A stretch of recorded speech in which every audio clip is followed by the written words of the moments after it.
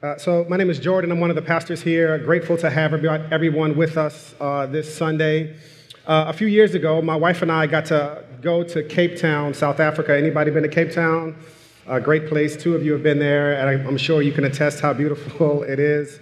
So if you follow my wife and I on social media, you read her blog, you know that the number one thing that I want to do when I go to a new place is I want to go to the best restaurant in that city. I want to get the most local, authentic, incredible food when I get there, so that when I come back to New York, I can say New York has as good of everything else. So we went to Cape Town and we searched TripAdvisor for what is the best restaurant in Cape Town that we could afford. And the number one restaurant out of all of the 930 restaurants in Cape Town does not belong to a classically trained chef from Paris. It does not have a view of the ocean. It does not have a view of beautiful Table Mountain. It is in the middle of Lenga Township. Now, township is a word that they use to describe basically the hood. And the hood in South Africa is different than the hoods we got in America. The hood in South Africa, cats is getting kidnapped. And I'm not about that kidnap life. I've seen Taken, but I don't think I have those special set of skills. And we pulled up, and I'm not going to front. I'm a G now, you know what I'm saying? But I still got a little suburbs left in me.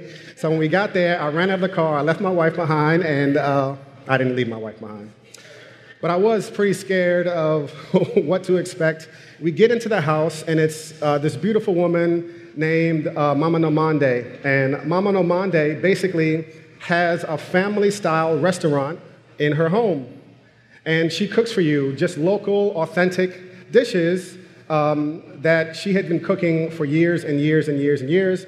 And every person who has gone there has left that restaurant saying, this is the most incredible food in all of Cape Town, South Africa. Now, it was incredible. At the end of the night, it was a phenomenal meal, and I see why it got number one. A woman asked Mama Nomande, hey, what are your plans in 5 years?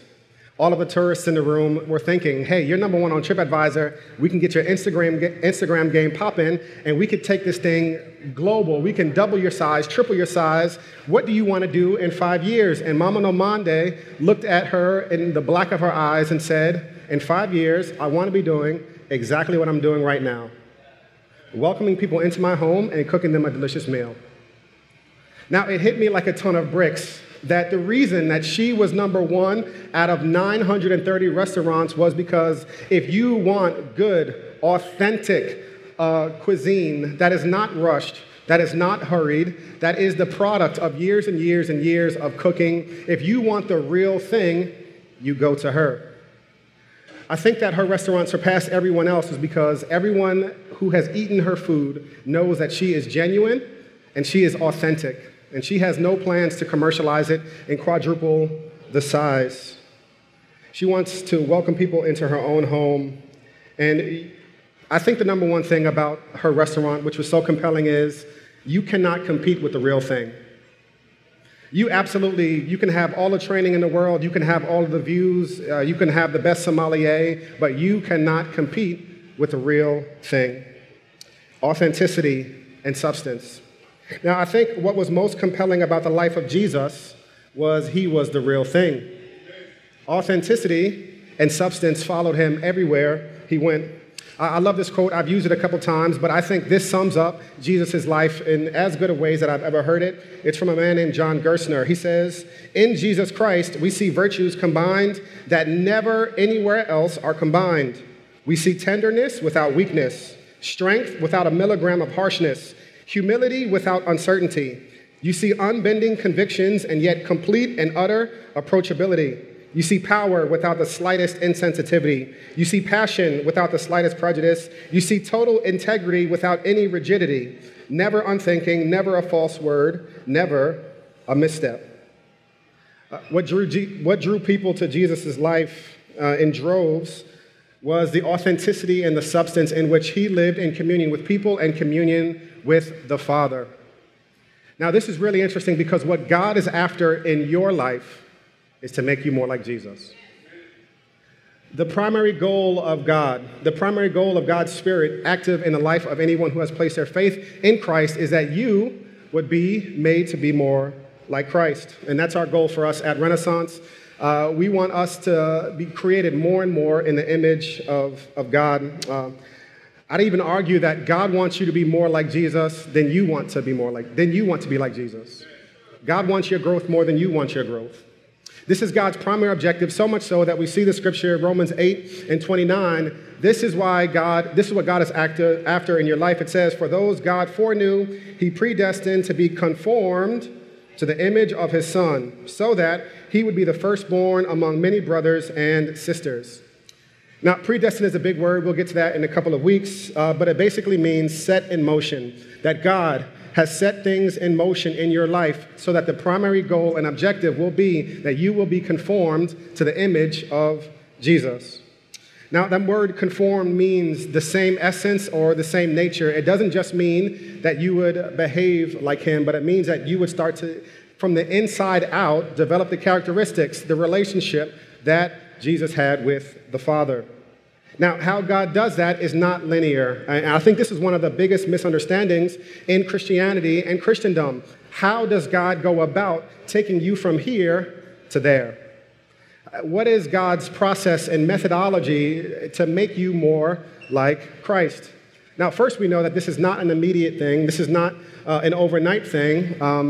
It is a gradual process that God is doing in our lives to make us more like Christ. Now, there's a number of tools that God uses in his tool belt. One of those tools is Scripture.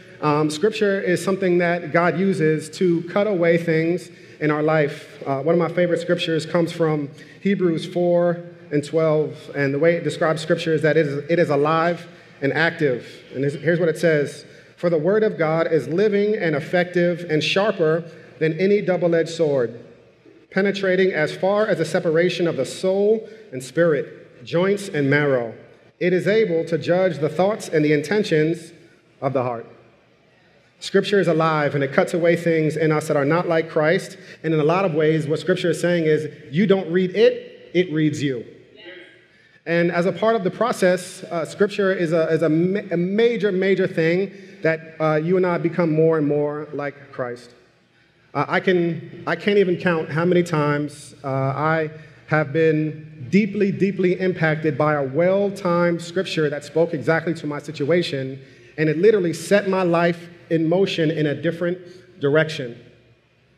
Another thing that God uses in addition to scripture are key relationships, people that have come into your life, some for a season, some for a lifetime, but these people play pivotal roles in your life to help you see things that you probably can't see because we all have blind spots. Now, some of these people are people that you were looking for in a friend, and others are people that you probably don't have too much in common with, but God still has an assignment on their life to help you become more like Christ. I've used this example a number of times about a dear friend of mine that I met all the way back in college.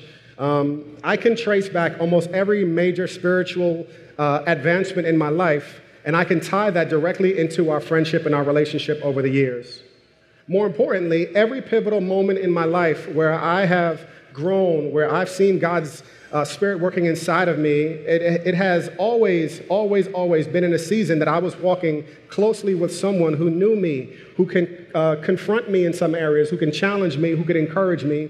God uses people in so many ways. And one of the things that I think people miss out on is that we're looking for friends and God is looking for people to help sharpen you.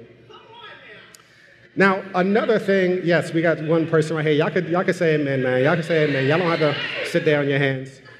So God uses scripture and God uses people. But the scripture that we're looking at today, we're going to spend some time in looking at, is God doesn't just use scripture. God doesn't just use people. God also, in addition to those things, God also uses things. So we see the scripture, Romans 8:28. We know that all things work together for the good of those who love God and who are called according to his purpose. Things. In order to conform you into the image and likeness of Jesus, to make you the real thing, not just an imitation or a copy, God uses situations. God uses circumstances.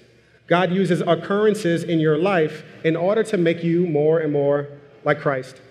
Now, sometimes it's a situation that as soon as it happens, you know that this is going to be a defining moment in my life.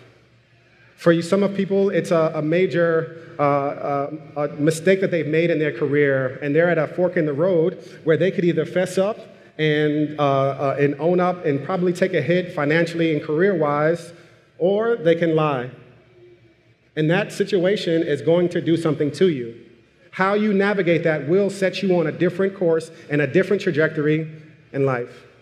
Other times, it's not a major thing. It's a series of very minor and almost mundane circumstances that when you add them all up together, you can look back and say, wow, in all of these things, God was working together.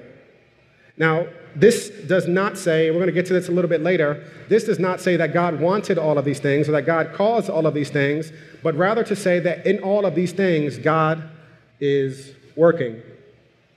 Now, here's the thing about the things that we're talking about, we're going to look at today, these circumstances that God uses. You need these things in your life. I'm reminded of a story about a guy named Peter, and Peter was a close follower of Jesus, and by every single notion of the word, Peter had the best teacher in the history of the planet. He had Jesus. Peter had the best community group ever been assembled, handpicked apostles by Jesus. And still, even though he had the Word of God, teaching him about God, even though he had a hand-picked set of apostles to walk alongside with, there were some things in Peter's life that did not happen until circumstances came in and helped shape him in a specific way. What am I talking about? Jesus tells Peter, Peter, Satan has desired to sift you like wheat, but I have prayed for you that your faith would fail you not. And after you have been strengthened, after you've been converted, go and strengthen your brothers. What's Jesus getting at? Peter, there is going to be a circumstance that is going to shake you. And essentially, sifting wheat was a shaking process to get to the very core of the substance. What Scripture is saying here is there is going to be a circumstance that is going to shake you and rustle you in such a way that it's going to get you down to your core. And after that circumstance, go and strengthen your brothers. Even though he had Jesus as his teacher and the apostles as his community, there still needed to be circumstances in his life for Peter to be able to do what God wanted in his life. So God uses things and situations and circumstances to make us more like Jesus. Now, this is huge for a number of reasons, because you and I approach the world with a set of glasses on. And even if you have 20/20 vision, you and I have lenses by which we interpret everything that happens in our life. Whenever something happens in your life, you are interpreting it through a set of lenses. Now, one of the lenses that many of us have is that everything that should come to my life should, in some way, make sense to me. And if that's the lens that you have in your life, when something comes in that doesn't make sense, it will seem foreign and out of place. What Scripture is telling us here is that the lens that you and I should have, that we can see the world through, is that God, in all circumstances, is working. If we have placed our faith in Christ, God is working these situations, yes, including that one, to make you more like Jesus. So we know that all things work together for the good of those who love God, who are called according to his purpose. I just want to walk through the scripture phrase by phrase and just dig out all of the meat in this, because if you've been to church more than 6 times, you've probably heard this scripture. And a lot of you have heard this scripture misapplied really insensitively to really harsh seasons in your life. And I apologize for that. I think that there's so much tremendous beauty in the scripture that's not meant to be neatly laid over tragedy in your life. One thing I've discovered in life, personally, in my own times of grief, is that other people can't handle your suffering. It says a whole lot more about them than it does about you. So whenever you're unhappy, people can't tolerate you being unhappy, so they rush to just hurry up and try to fix you as quickly as possible instead of sitting in the ashes with you. And if that's happened, they might have thrown the scripture in your direction, and it might have felt foreign to you. But what I hope we're going to get today is not a trite or just random covering up of life, but rather something that's really meaningful. So Paul starts off this verse with 2 really powerful words. He says, "We know." What do you know? Like, what can you say with certainty that this is something that I know? The things that you really, really know never come from something that someone just randomly told you, but rather the things that we truly and deeply know within the core of our being are things that you and I have experienced. I bet you can only say with certainty whatever you have personally experienced to be true. Other people might not see it, but it doesn't take away from your certainty and how true you know it to be. They might not be able to see it or understand it, but a man or a woman with an experience is never at the mercy of a man or woman with an argument. Once you have experienced certain things, you can say with boldness and confidence that I know this to be true, even if it doesn't make sense to people looking from the outside in. One of the best ways I know how to explain this is that this past Monday marked 9 years since my wife Jessica's late husband, Jerron, passed away in a motorcycle accident. And Monday night, we sat down and we talked about Jerron, and she told some stories, and we went down memory lane. And I was just asking her how she was processing his life and his abrupt ending and his death and kind of all of the things around Jerron. Now, one of the things that doesn't make a lot of sense to a lot of people on the outside of our relationship is how frequently Jessica and I talk about our late spouses, and yet simultaneously, it's not weird at all. Be honest, some of y'all think that's kind of weird. Now, how could it be that you would spend time reflecting on your past love and still be able to be present in your current relationship? And I can't pull out a whiteboard and explain to you in calculus how it works, but I just know that it works. I know from personal experience that the heart has an amazing ability to expand, and that you can easily love and cherish someone that you were married to and passed away, and easily be excited all the way, down to your toes, super excited and present in the room about someone else. I have some really awkward stories. Maybe I'll tell you at Church and Chill of how excited I was to be with Jessica when we first met. I have a horrible botched first kiss attempt. It was really, really bad. Thank God for grace that she allowed me to continue to date her. But I know from the depths of my soul how easy it is to love and cherish my late wife and to be fully present with my present wife. And here's, even if you don't understand it, I know this to be true, so I can say it with confidence. Parents of one child, if you get pregnant again with another kid, you're like, I don't know how I'm going to feel about this other kid. I just don't know if number two is going to be as exciting. And I'm a younger sibling, so I hope this is true for my parents.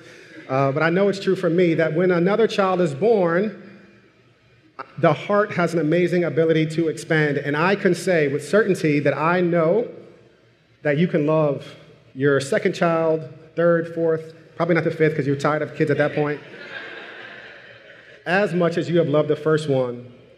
And without that experience, you probably would lack that certainty. Here's what Paul is getting at. He is speaking from the other side of experiences that he has had, and he's saying, brothers and sisters, we know that God works all things together for the good of those who love him and who are called according to his purpose. There's a scripture in Philippians 1, 12 through 14, where Paul says, now I want you to know, brothers and sisters, that what has happened to me has actually advanced the gospel, so that it has become known throughout the whole imperial guard and to everyone else that my imprisonment is because I am in Christ. Most of the brothers have gained confidence in the Lord from my imprisonment and dare even more to speak the word fearlessly. Here's what Paul is saying. Paul's job was to start churches in new cities. And the last place that you want to be, if your goal is to start churches in new cities, is to be locked up. So Paul is locked up Akon style. They won't let me out. And he's there probably somewhat miserable that his life's purpose is being frustrated by the fact that he is now chained to a Roman guard. But what happens in Paul's life? There was one people group that Paul didn't quite seem to have an in with, and that was a Roman centurion. So now the world's most gifted evangelist is chained for 8 hours at a time to a Roman guard. And now Paul is advancing the gospel not in the way that he thought it was going to happen, but rather through one person after another, chained to him for 8 hours at a time. And he says, what has happened to me, brothers, actually has serve to advance the gospel. And he's saying the word actually here because in his mind, I'm sure he didn't see how it would happen. But now, the thing that he thought would not have any merit, the thing that he thought would not be valuable or a worthwhile experience, that was the very thing that God used in his life. So when Paul says, we know, he is speaking from experience. And this is all throughout Scripture. The story of Joseph in the Bible was a story of great trials and great tribulations for him. Joseph was a man who had great dreams for himself and what God was going to do in his life. God gave him a dream that he was going to be, just a ruler, and his own brothers would bow down to him. And as it was unfolding in Joseph's life, everything that happened was getting worse and worse and worse and worse, but it actually led him to the place that God had promised him all along. Joseph was sold into slavery. He has a horrible, miserable life for years and years and years. And then when he gets out of slavery, he finally makes it to the big house, and then he gets lied on and thrown in prison. Over and over and over again, God uses these crazy circumstances in Joseph's life to finally bring about the thing that he had promised. And there's a famous scripture in Genesis 50:20 where Joseph says, "What you have meant for my evil, God meant for my good." When scripture says we know all things, I think in some ways they're trying to let us borrow some strength. They're trying to let us borrow from their life and collective experience the wisdom, the strength, the fortitude, and the certainty of what it looks like to have placed your faith in Christ and see him use these things, even situations that you could have never imagined, to be for your good. The certainty that you and I want in life will come on the other side of experience. Now, this is true with God and true of everything in life. Nobody who gets married is certain that the person that they're supposed to get married to is the right one. You have some hints, and a lot of people have made some really painful mistakes in their life thinking that this was the right person, and it dissolved for one reason or another. But what happens? After you commit, then comes the certainty that the person is definitely, or in some cases, is not definitely the person that you're supposed to be married to. Same thing is true with jobs. You can read 1,000 resumes on ZipRecruiter, and if you're hiring someone, you will only know that that person is the right person for the job after you commit to them. Certainty comes after the experience, and what Paul is speaking here from is the certainty that he has collected over the years. So Paul says, so we know, and he doesn't just stop there. He says, we know that all things, not just one thing, not just the things that I like, not just the things that make sense to me, but all things. You guys ever see that show, Chopped? Yeah, right? Y'all watch Chopped? My wife and I watch Food Network and HGTV. That's the only thing we watch on TV. Yes. Although I don't really like the Island Hunters, you know what I'm saying? That joint just, it hurts my heart that they have that much money to spend on a bungalow somewhere. But anyway, on Chopped, they will give people these ridiculous ingredients. They will give them like Brussels sprouts and peanut butter and be like, yo, I need you to make a masterpiece. And the chefs, especially the ones who are really good, what do? They go back and they throw them joints in the grill, and they come out with like a miso-crusted peanut butter reduction over the Brussels sprouts, and the judges are eating it like, yo, this is incredible. Now, only a master chef could use ingredients that conventional wisdom said should not be combined. But if you take a master chef, if you take a master artist, they can take things that don't seem to be compatible and make them work together. And when Scripture is saying that all things work together, it's giving us a nod to the fact that God is our master chef, and he is creating a masterpiece with us. And God is not limited to what you and I think should be used in our lives to actually accomplish his job to make us more like Christ. God is not limited to our opinions of what needs to happen in our life in order to make us more like Jesus. Ephesians 2:10, a scripture we've spent some time in a number of times, tells that you and I are God's workmanship. And in God creating us as his masterpiece, as his workmanship, he uses things that conventional wisdom says probably should not be included. The next part is really huge because it doesn't say that everything in and of itself is working for your good. It says that all of these things working together. Working together. Now, the mistake that we make is that you and I evaluate isolated circumstances as if God has promised that each situation will work separately. The promise that God is giving us in this scripture requires that you and I have the patience to allow it to come together. One of the things I've joked about at Renaissance that is a huge area of prayer for us is we don't have enough gray hair in the audience. A lot of churches are trying to get younger. I'm trying to get older. I grew up at Shiloh Baptist Church in Yonkers, and there was something about when one of the older deacons would get up to pray. Sometimes they'd be praying, and they would just say a phrase that sounded mad regular, and then people would be in that joint weeping. They would sing a song, "We've come this far by faith, trusting in the Lord, trusting in His holy word," and then they would get to this line that He has never failed us yet, and you would see church mothers, the ones who passed you the breath mints in their purse have been there for 300 years, you would see them in there weeping. Why are they doing that? Because they have seen over the years that God had never failed them yet.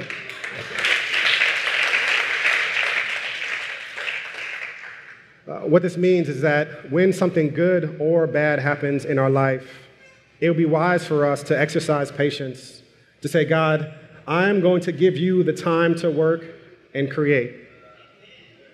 If you've ever been around someone who really knows how to cook, if you come in the kitchen looking over their shoulder, what do they tell you? Get out the kitchen. Get out the kitchen. Some of us need to pray today, Lord, help me to get out of the kitchen and looking over your shoulder about what is going on in our lives.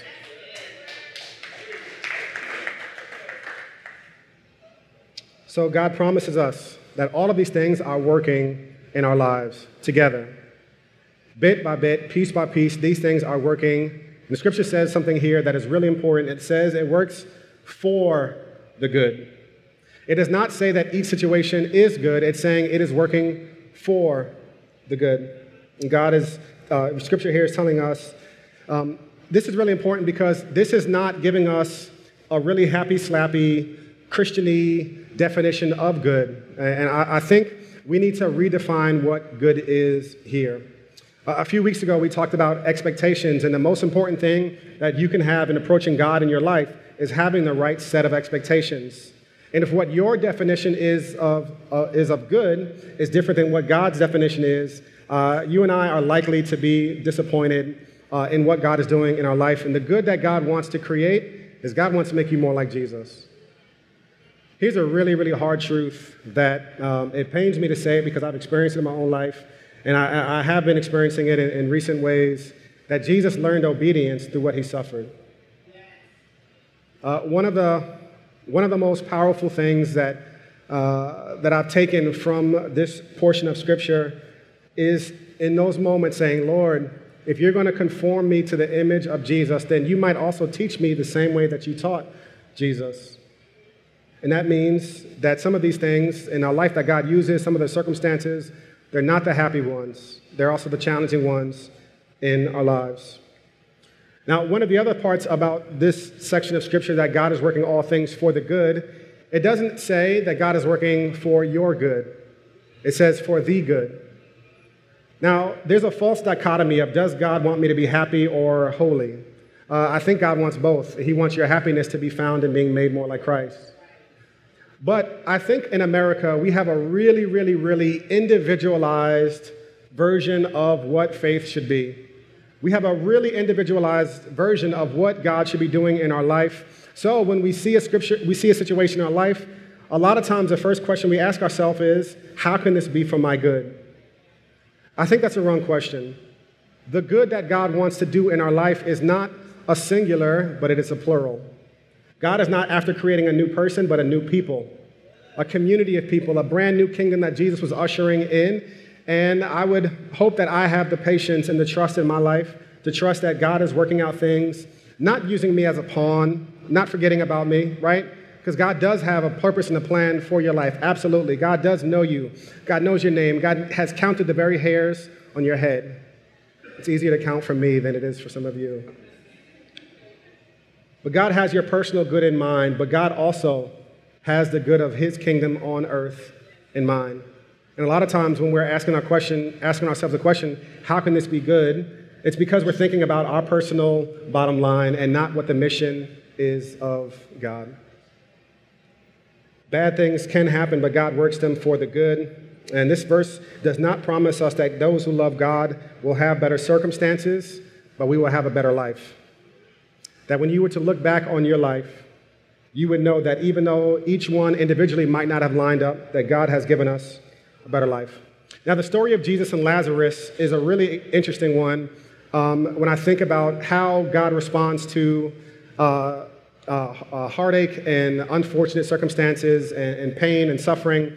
The story of Lazarus is a man that has died, and they call for Jesus. Jesus waits, takes his time, which is a good indication that Jesus was from the Caribbean because he took his sweet time to come. He's Jamaican, and when Jesus gets there, they said, Lazarus is dead, and he's been dead for 4 days already. And what happens? Jesus tells them he is not dead. This has happened so that the God's glory might be revealed. And then right after this, Jesus weeps. Jesus weeps. He knows that he's going to raise Lazarus from the dead, and simultaneously he's weeping. What does this mean? It means that God is not trying to give us some happy, slappy version of our lives, of what it means to create things for the good, that God can simultaneously sit in your pain, sit in the ashes with you, and also have a plan for your good. So all things work for the good of those who love the Lord. We've talked about this a bunch in our teaching team, and we've been thinking through what does it mean to actually love God? Or a better question, what can create the love of God in your life? What can make you into a person that loves what God loves and loves God for himself, not what God can give you? And I think that's only found, or best found, in the gospel. The gospel is a message that announces what God has done in our life, and it shows us so powerfully how God can create good from situations that look absolutely horrific. One of those things is when Jesus first hit the scene, and the question about him is like, yo, Jesus, this teacher, where's he from? Nazareth. Can anything good come from Nazareth? God uses foolish things to confound the wise. It doesn't have to make sense to us for it to be the best thing ever. Take that a step further, and you see in John 16:22, a familiar setting that we know oftentimes as Good Friday. And on Good Friday, Jesus is talking to his disciples. In advance of that, he says, "So you also have sorrow now, but I will see you again. Your hearts will rejoice, and no one will take away your joy from you."